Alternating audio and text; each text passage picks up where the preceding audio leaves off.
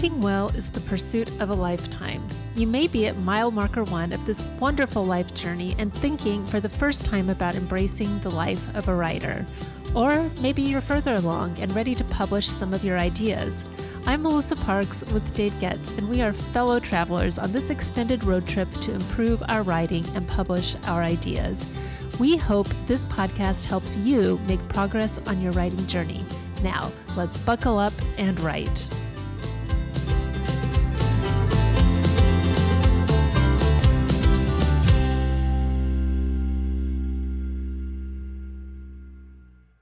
William Strunk Jr., author of The Elements of Style, simply said, good writing means good revising. But what exactly is good revising and what is bad revising? Today we have author Anne Hood with us to help us understand the nuances of revision. Anne is the author of 14 novels, 4 memoirs, a short story collection, and she's a regular contributor to the New York Times. Her most recent work is Fly Girl, a memoir, published in 2022. With all that writing, you can imagine the amount of revising she has done over the years. Today, Anne is here to help us reframe revising as seeing your writing anew, talk about her approach to revisions, and also why she believes all rough drafts are glorious messes. Welcome, Anne, to the podcast. We are so excited to have you here today. Thanks for having me. First, I want you to tell us about your work as an author, about your most recent memoir, Fly Girl. What was different about writing this book than others that you have written? Can you start there? I was a flight attendant for TWA from 1978 to 1986. So I kind of straddled what was still known as the golden age of travel, when people dressed up to travel and planes and the service they provided were glamorous. And being a flight attendant still had a great deal of glamour and mystique attached to it. And I ended in 1986 after a big oil crisis and union busting and airlines going out of business. And I would say the beginning of what we now know as flying had just started. So I kind of straddled this very interesting time historically. And people love stories about my days as a flight attendant, but I never thought about that historic perspective before. So when people would say, you have to write a book about being a flight attendant, I thought it would be so anecdotal. There's no story there. But right before the pandemic, which was a sort of a lucky turn of events, it came together for me that there was a historic significance to my story, and that being a flight attendant, I started when I was 21 years old. That really was my coming of age story. I grew up, I say, at 35,000 feet. It empowered me. It taught me to be independent. It taught me to be confident. And it gave me a lot of writing time. I wrote my first novel when I was a flight attendant. And so once I had that kind of realization, all these decades later, I decided that I did have a story to tell about it. And just as I was finishing up my research, the pandemic arrived. And I cannot tell you what a lifesaver it was to write this book about the years when I flew all the time, anywhere I wanted, on any whim I had, during a time when I couldn't even go to the grocery store. It provided such a great escape for me to write it during that time. That's amazing. So I love that you grappled with, are these just anecdotes or is this a memoir? And so many of our writers are grappling with that same question. Do you have any advice for writers who are trying to figure out if it's really a memoir or if it's just like 1 or 2 stories? I do. I think it's one of the most important things that we think of if we're writing essays and or memoir, because I feel like we are mostly ordinary people who went through maybe something extraordinary, and we're trying to find the extraordinary things in our ordinary life. And although we may have survived something difficult or achieved something that was hard to achieve or struggled with different things in our life, it doesn't mean we have a whole book's worth of memoir. And I think one of the most common things I say when I teach memoir is that many of you are going to leave this week or this semester, depending on where I'm teaching, realizing that you have 3 really strong essays, but not a memoir. I like what the writer Andre Dubus III says about writing memoir. The reader doesn't need to know about every ham sandwich you ate. I know that sounds funny, but it's just when you're reading a manuscript or as writers writing a manuscript and you realize you're filling in things that don't really move the story or pertain to the main story, you probably don't have enough material for a memoir. So where do people go then with those essays? If they say, I have like one or two really great memoir-like essays, what would you recommend to people? Well, the essay market, I think, is wonderful because there are some mainstream places, but there are so many literary journals. And I feel like essays are really kind of shining right now. I know people always say things are trending or not trending. I try not to think about that, but I feel like I've been reading a lot of very good essays. My tip is always to get a copy of the most recent Best American Essays. They come out every autumn. In fact, I'm sure the new one is coming out any minute now.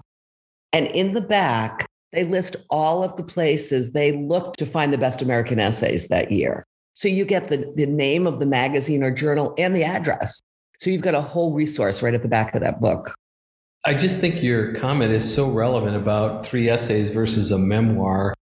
What would you say to someone there's some people who maybe don't have enough for, say, a memoir or a novel. What would you say to someone who really haven't thought through the storyline and the narrative arc? Oh, do you have a day to talk about this? It's such a big question. It's like so important. The poet Bill Matthews said, revising isn't cleaning up after the party. It is the party. And I think until a reader can accept that, they're going to have those 500,000 word pieces of writing that sort of don't have any shape yet or no ending yet. Writers, especially new writers or beginning writers, resist revision.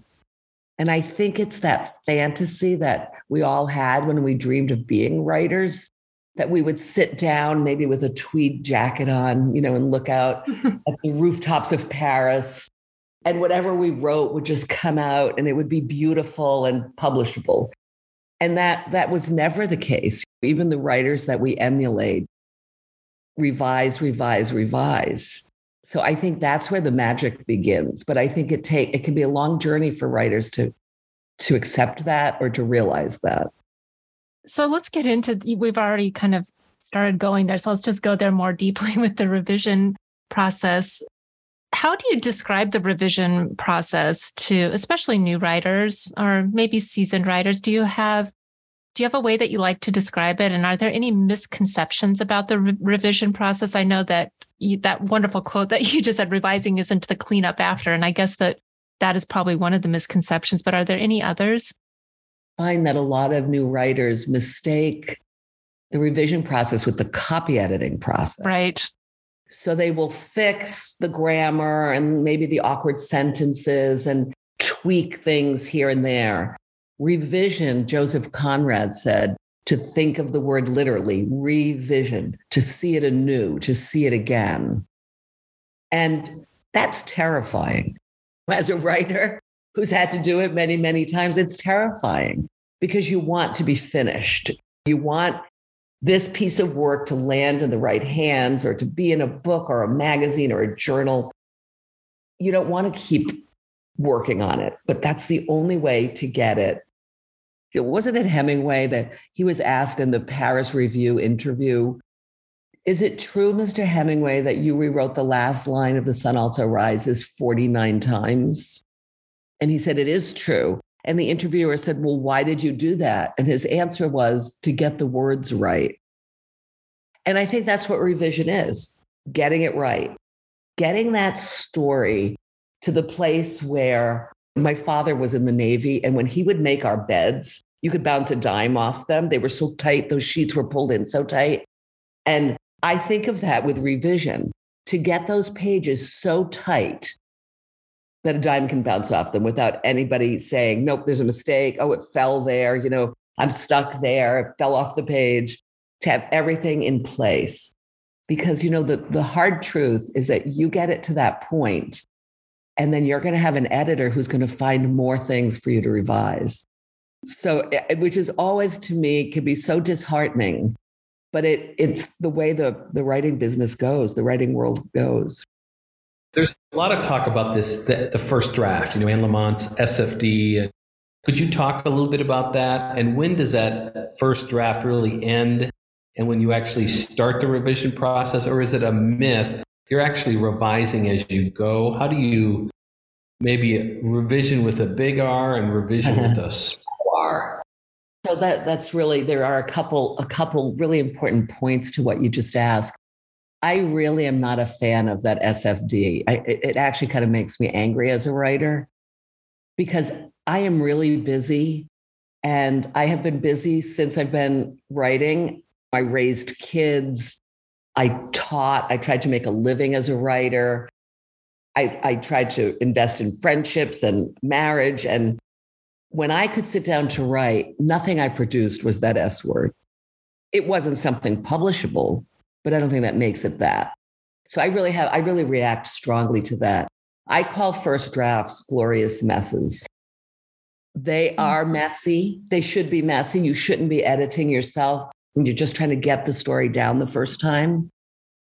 But they're glorious because you are writing sentences. You are telling a story. And there's nothing crummy about that. But then, of course, you have to fix that story. So to your question, I think one of the things a new writer has to do, and it's hard to do because you're trying to figure out the process, like how do I make this happen? When do I write this? When do I revise? How do I take these steps? In which order? When really a big part of writing is figuring out your own process. But the only way to do that is through trial and error. Like the worst advice I ever got from a very well-meaning teacher was to write every day. If you don't write 2 hours a day, he said, you're not a writer. Well, I was working at that time as a flight attendant. I didn't have 2 consecutive hours when I could write. I was grabbing an hour here, jet lag in Vienna, trying to stay awake just so I could eat dinner because I was so tired all the time. I was writing in these fits and starts, but I was writing. Once I put that 2 hour a day thing on myself, I couldn't write. And everything I did write was terrible. But I tried it and I realized, okay, that guy's way wasn't good for me. And I think new writers have to try all these things and find their own process. For me, I revise as I go. And that's something I urge writers to try that and see if that works for you. And I can give a couple examples because a lot of writers I know do that, but we do it in different ways. What I do is when I sit down to work each day, I read aloud what I wrote the day before. That could be a page or it could be 10 pages. It just depends on how productive I was the day before. I read it aloud and I edit it. I'm on the computer and I edit it as I read. Sometimes that editing is very little. I wrote pretty well, or, I like what I produced the day before. Sometimes I think it's embarrassing. I missed the mark. The scene is wrong. The dialogue's bad. And I end up deleting all of what I did the day before. That's my process. Read aloud, edit as you do, and then move on. I have another writer friend who his magic number is 100. He doesn't revise until he hits page 100. And then he stops writing and he reads from the start, not aloud, but reads from the start and starts the editing there. And I have yet another writer friend who does it by chapters. He doesn't revise till he finishes a chapter. And so these are all ways to edit while you go. And you just have to figure out which one works for you. So when you're revising and editing as you go, even, what things are you looking for as far as like character development or plot? What things are you looking for? Not just, I know there's like a ring to truth or this doesn't seem right or feel right, but what else are you specifically looking for as you begin to revise and edit yourself? So in the process I described that I do every day, it has to be a pretty bad misstep for character or plot for me to catch it because I'm just reading what I wrote the day before. And sometimes I do. But that kind of bigger sort of like macro revision, I do at different increments in a book length manuscript. So around page 75, I read and revise with that kind of stuff in mind. And then again, around page 150. And so what are you looking for then that stage as far as character arc, themes? What can writers be on the lookout for? This is hard because you really have to develop a cold eye on your own work. You have to really say, I pretend when I'm revising in that way that I'm not reading what I wrote, but I'm reading what a friend gave me or a student gave me to help with, right? Because you know your story and your characters, and it's easy not to catch those things. So whatever it takes to get some objectivity before you dive in, I think you should try. The most important thing being give yourself some distance between the material and you. And so when I hit page 75, I don't finish that page, print it out, which is another thing I can talk about. I do my revising on hard copy, but I don't hit page 75, print it out, and immediately start revising. I hit page 75 and I don't look at it again for a week because I'm so happy I hit page 75. And I think I've just written the most brilliant 75 or 150 or 300 pages ever. But a week later, those kinds of things like character problems and plot problems become very clear. But if you're in the magic and the dream state of writing, it's too easy to miss them or be seduced by your own brilliance. That is a really, really great tip. You talked about editing, revising on a hard copy. Can you tell me about that reasoning and why you choose to do that? I started writing way before there were computers, or at least the ones we used at home. So, and I never learned to type because a very well-meaning teacher told me that if I learned to type, I would only get jobs as a secretary. And so it was not good advice because I'm a writer and typing would be helpful. But as a result, I wrote my first 3 novels in longhand because I'm such a bad typist. And back in the day when you had to have liquid paper and carbon paper, it was really difficult when you made errors. It just added such frustration to the writing process. So I did everything in longhand. And I guess even though I got a computer after 3 novels, and people were getting them then, I still remember I had a leading edge, this enormous, hard to figure out how to work pile of computer. But I realized that I missed, and I know this sounds maybe antiquated or something, but I really missed just writing on paper. But I embraced everything that computer gave me. Like I could fix an error right away. I could cut things. I could cut and paste things. So I wasn't like resisting technology, but I was missing the pen to paper bit.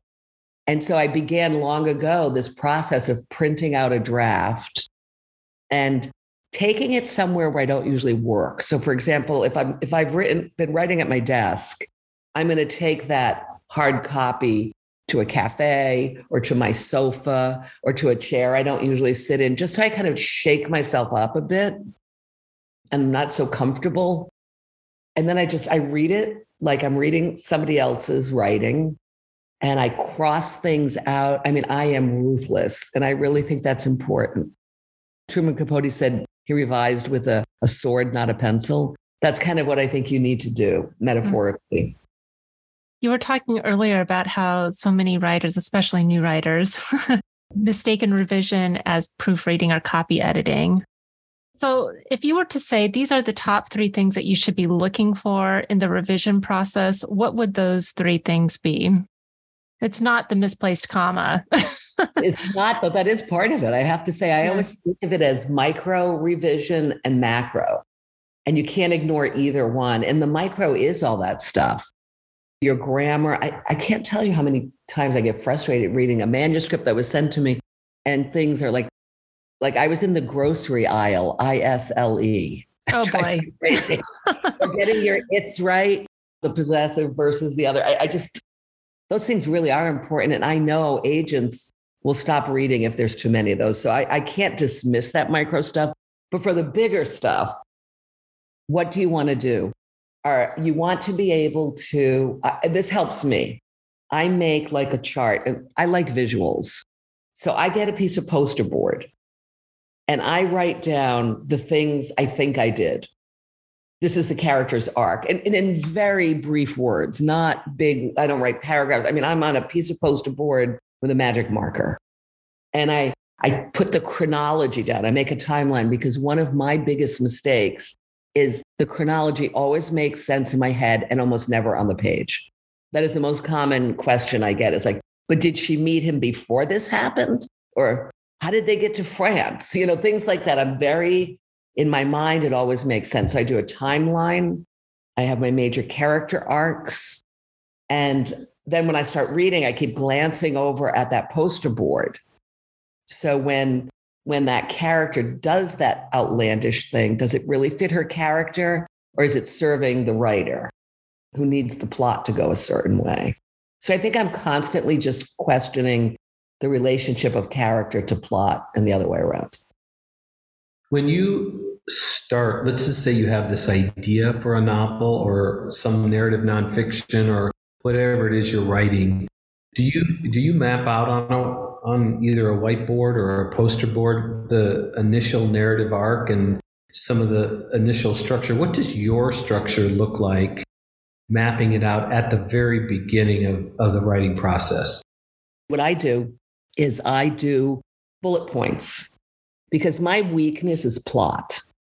And I think it's really important for a writer to understand what they're good at and what they're not good at. And I know that character is my strength. It's been pointed out to me many times. And I know that plot can be my weakness. So when I'm beginning, I pretty much have a character and a situation in mind. And we know a situation isn't a story, right? So I've got to think about the plot. And what I typically do is write bullet points that I want to happen. Like in my novel, The Knitting Circle, it was, she has lost her daughter. That's a plot point. She's going to learn to knit. That's a plot point. She's going to befriend one of the other women. That's a plot point. She's going to catch her husband cheating. The knitting store is going to burn down. Her mother, who she has a bad relationship with, is going to show up, and on and on and on.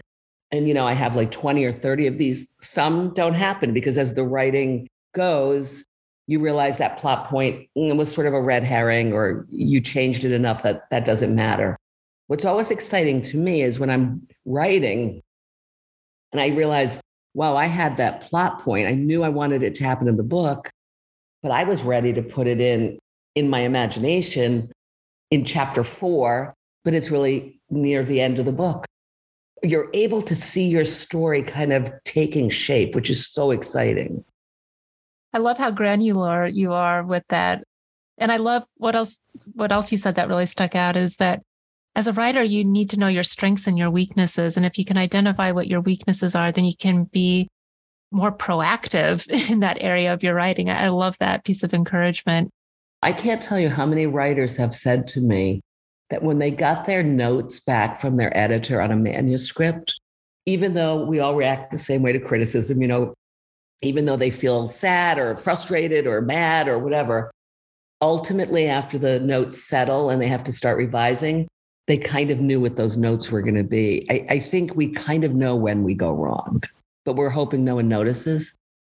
You raised such an important point, which is about feedback and the importance of feedback. And we've worked with numerous authors, and oftentimes we review their manuscript and we even point out, this isn't clear to me. And they say, but it's clear to me. And we're like, but it's not clear to us, the reader. And so I'm thinking about this whole feedback process and how that plays into the revision process. And how can you vet feedback, whether it's good feedback or bad feedback? Yeah, that is really an important thing to think about if you're a writer and you're going to get a lot of feedback. And so writers are getting that feedback from all different places. So I'm going to kind of talk about a few of them. If your mom loves it or your boyfriend or, your darling child, be grateful and happy, but I'm not sure that's the best, most honest feedback you're going to get. So I think that going to those people who are inclined to love everything you do is probably not the way to approach revision. Great for the ego. And they may point out things that are really wonderful that you'll be happy to hear, but maybe give them a finished manuscript to read and get all their accolades. Then we have the writing workshop, right? Whether you're in an MFA program or just taking a writing workshop or attending one somewhere in the country, and you have a group of maybe 12 or 14 other writers who are beginning writers like you, and you're going to hear such contradictory stuff. And I always say that you kind of have to listen below the comments. Somebody is really hopping on this one scene where they don't believe that your character would be standing in that art gallery, that doesn't mean you rush home and change that scene. You have to ask, what about that scene is so bothering that reader? Did I not make the art gallery seem authentic? Is this a character who would never go to an art gallery, should be at a pool parlor? What about that scene is bothering? So I don't think we take everything so literally. We listen to the comments and we have to see what's really wrong in what they're talking about. Of course, sometimes people are wrong when they give us feedback, but I don't think you start there. And I think that's what kind of happens. We can get defensive. So if they're saying something we don't really want to hear, or the clarity one is such a good example, because I think that's one of the biggest notes I write on manuscripts is I don't understand this, or it's unclear why they're here, or what they're doing, or who the narrator is. The details are missing. And when we talk about things to look for in revision, you've actually opened up kind of an important place, because one of the things you have to make sure in revision that it's so hard to see that you're not doing it is, does the reader know your narrator or your protagonist's name and age and where they are and when it is and what they want? Because we know it so well, we often forget to tell the reader those most basic things. So what about this idea of trying to find some readers to get that feedback? Do you ever advise people to do that? Is that even possible? And is their feedback pretty much the same as, you have to listen beneath the comments? So I think if you have taken any classes or writing workshops or gone to writers' conferences, you may have studied with someone who would be willing to read a draft. I have done that from time to time with students whose work I especially responded to. So that's sort of the dream thing, right? Is that a professional writer or editor that you've met wants to read it. When you're in those groups, though, you do meet people who are simpatico, and they make really good readers. And whenever I teach, I say, look around this whole semester, this whole week, again, depending on where we are, and someone here is really going to understand what you're doing. And you're going to like the way they give you criticism as much as we can like it. And with email, it's so easy to stay in touch and share work with people. So I'm going to ask a slightly personal question, and that is, did you face any revision hurdles in your most recent memoir? And if so, what were they? Okay. I did such a huge mistake in this memoir. So it required, first of all, me getting back in touch with the 21-year-old girl I was who wanted to be a flight attendant, and going through my interview process, my training, my first flights, and all my flights, and how I felt and reacted to sexism, to difficult situations, to emergencies, to dealing with people, to being out in the world for the first time. And that all happened 40 years ago. So number one, I had all of that to tap into. Then I wanted it to have historical significance and context. And so I did an awful lot of research.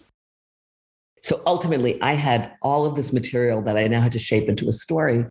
And I chose and held on to for about 6 or 8 drafts, organizing the book, not chronologically, but by topic. And so it was really confusing. So I had here's what layovers were like. Here's what training was like. Oh, and by the way, here's what it was like to be a flight attendant in the 30s. And all of this stuff kind of like big info dumps in a way, or it fell into being too anecdotal. And so I had a conversation with my editor, and she kept giving me notes. And I was trying to listen to her notes and look at the manuscript. And I was like, this book is not working. And I closed my computer and I went and sat on the couch and did what I always do when I need to think and relax, which is knit. I'm a huge knitter. And I actually want to say something about that in regards to revision in a minute. But I started knitting, and I swear within minutes, I was like, I'm not telling a story. I'm not saying, here's who I was, here's why I did it. I didn't take the reader's hand and take them with me on this journey. I chopped this journey up into too many legs. And I called her back right away and I said, I can fix it. I know what I did. I told her, and she was giddy with excitement. And then that draft is pretty much the draft that became the book. So did your editor not flag that, or was she just leaving it up to you to figure out? Or I'm curious about the conversations that you had with your editor and if she provided an alternative route for you to structure your memoir. See, I am of the belief that a good editor doesn't tell you how to fix it. They just point out what needs to be fixed. Because if they're prescriptive, you're not writing your book. But they tell you, and she certainly did and continues to with the novel I'm just finishing, tell me what's not working. And then I can talk to her about, how about if I fix it like this? And she can say, that doesn't sound right, or she might give me an idea, but tends not to. And so what she knew was that this wasn't a compelling enough story yet. And that's because it wasn't a story at all. I love that, something so basic as it wasn't a story. And, memoir is a story. I think sometimes we overlook the most basic revision that needs to be done. We complicate things. So I love that that you shared that story with us. Okay, back to knitting and revising. I've got to hear this. What is that all about? So I think that a writer needs to have something that is a respite for their brain, but also allows their brain to think independently of the project. For some people, that's gardening. For some people, my husband goes bike riding every day. He's a writer. It pertains. For some people, it's swimming. For some people, it's cooking. For me, it's knitting. I need, at the end of a work day, typically around 4:00, I sit down, turn off. I don't look at my phone. I don't look at my computer. I pick up my knitting and I get into that project, whatever I'm working on. And number one, I relax. But secondly, my brain is sort of processing what I've been working on that day, or a problem I have with work, or a writing problem if I've hit an obstacle. And almost always after I knit, I have figured something out. I do laundry or clean the bathrooms. That's how I cope. And it's amazing. People laugh, but it's like that act of recovery, right? You're recovering. And in that space, your mind does process everything that's not working out. I love that. Knitting is much more, I don't know, artistic and glamorous, I suppose. No, you have cleaner bathrooms than I do, though. So. But, it's physiological, true, that repetitive actions do free us to think and free our imagination. Do you have any sort of encouragement for authors who are terrified of the revision process and you just want to express to them how important it is? Is there any encouragement that you can give to them? I tell this story in Fly Girl, but in the memoir, I don't relate it to revision, but in my life, I do. When I was a flight attendant, the pilot asked me if I wanted to sit in the cockpit for landing. It was a 747. We were coming from Europe into JFK. And it was December. It was right before Christmas. And it was very exciting, and I went and sat there. And it's very nerve-wracking in there. Things are beeping and ringing and everybody sounds really intense, as they should be. They're landing a 747. But it started to snow. And when we were still up pretty high, the snow looked like fairy dust. It just sparkled against the lights of the airplane. And then as we were closer to landing, it looked like big snowflakes coming at the plane in the most beautiful way. And the skyline of Manhattan appeared before us. And it's just so majestic with that snow coming down and the lights. And then we landed and I actually got teary. I wasn't sobbing, but I was teary-eyed. And the pilot said, I know, it's one of the most incredible things you can witness. And he said, why do you think I do this job? I don't even fly this plane anymore. A computer does.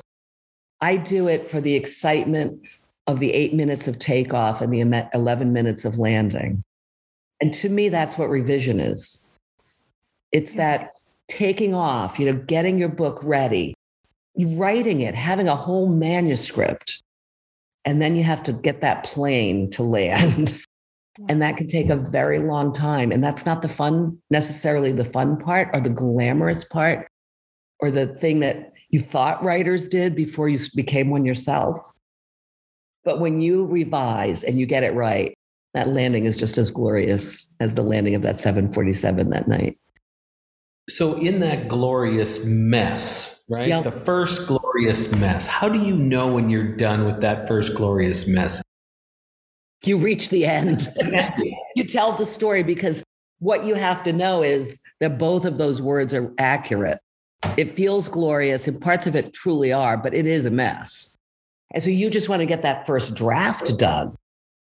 And it may be that, as you were talking about someone who had probably already written the ending but didn't realize it, you may have written past the ending. You may think you're at the end, but you're not. You may have started in the wrong place, but you don't know that until you have something that has an arc and moves from beginning to end. And so that's when you're finished that first glorious mess. Then you get to work.